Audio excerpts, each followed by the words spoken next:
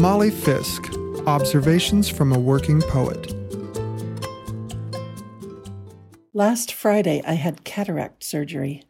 I was terrified.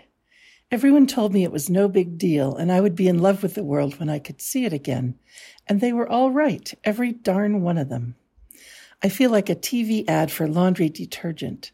The whites are whiter, the brights are brighter. And the blues, oh wow. I've been driving to the lake for a month and didn't know there were chicory flowers all along the route, that tender, nearly periwinkle color of each toothy petal. It's so wonderful, I don't know what to say. No sane person wants to have her eyes meddled with, so I don't apologize for the fear. But they really are good at this now, having put new lenses in millions of eyes over the last 20 years. They gave me a sedative so mild I didn't feel it, and used a large, smooth, white unit that contains a microscope so I didn't ever have to feel as though small, sharp things were happening to me. The most pain involved is inserting the IV for the sedative. There's always that business of the back of the hospital gown not closing well, so you're clutching handfuls of flowered cotton with one hand and walking next to your IV pole with the other, down a hallway where who knows which strangers will be watching. But really there's nothing to do about it. 2 minutes of exposure, par for the course, and other people don't write about this and put it on the radio. I'm the dangerous one, after all.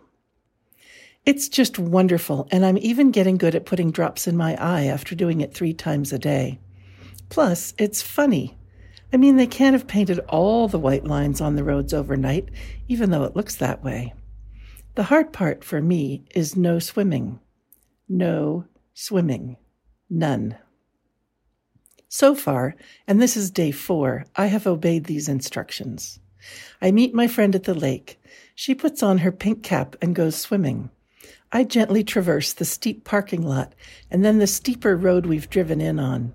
I'm not supposed to get rowdy. I have a dicey knee at the moment, and as some of you know, I am not slim. But it is movement, fresh air, good intentions, and I get to see that blue water, which is part of my spiritual practice.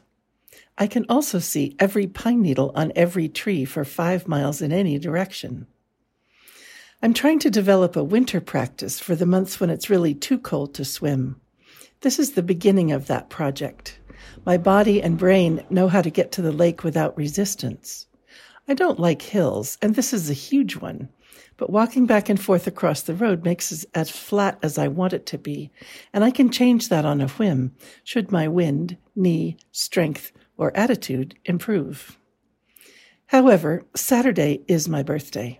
And it's possible that to celebrate, I'll get into the water up to my waist, head held high, long before any motorboats are awake to splash me, when the world is new and the lake is glass.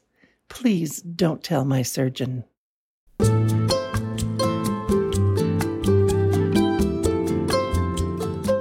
Award-winning poet Molly Fisk writes, coaches, and teaches writing in California's Sierra Nevada foothills. You can reach her at mollyfisk.com. This program is produced at the studios of KVMR-FM, Nevada City, California. Funding is provided by Harmony Books of downtown Nevada City and KVMR with support from the Corporation for Public Broadcasting.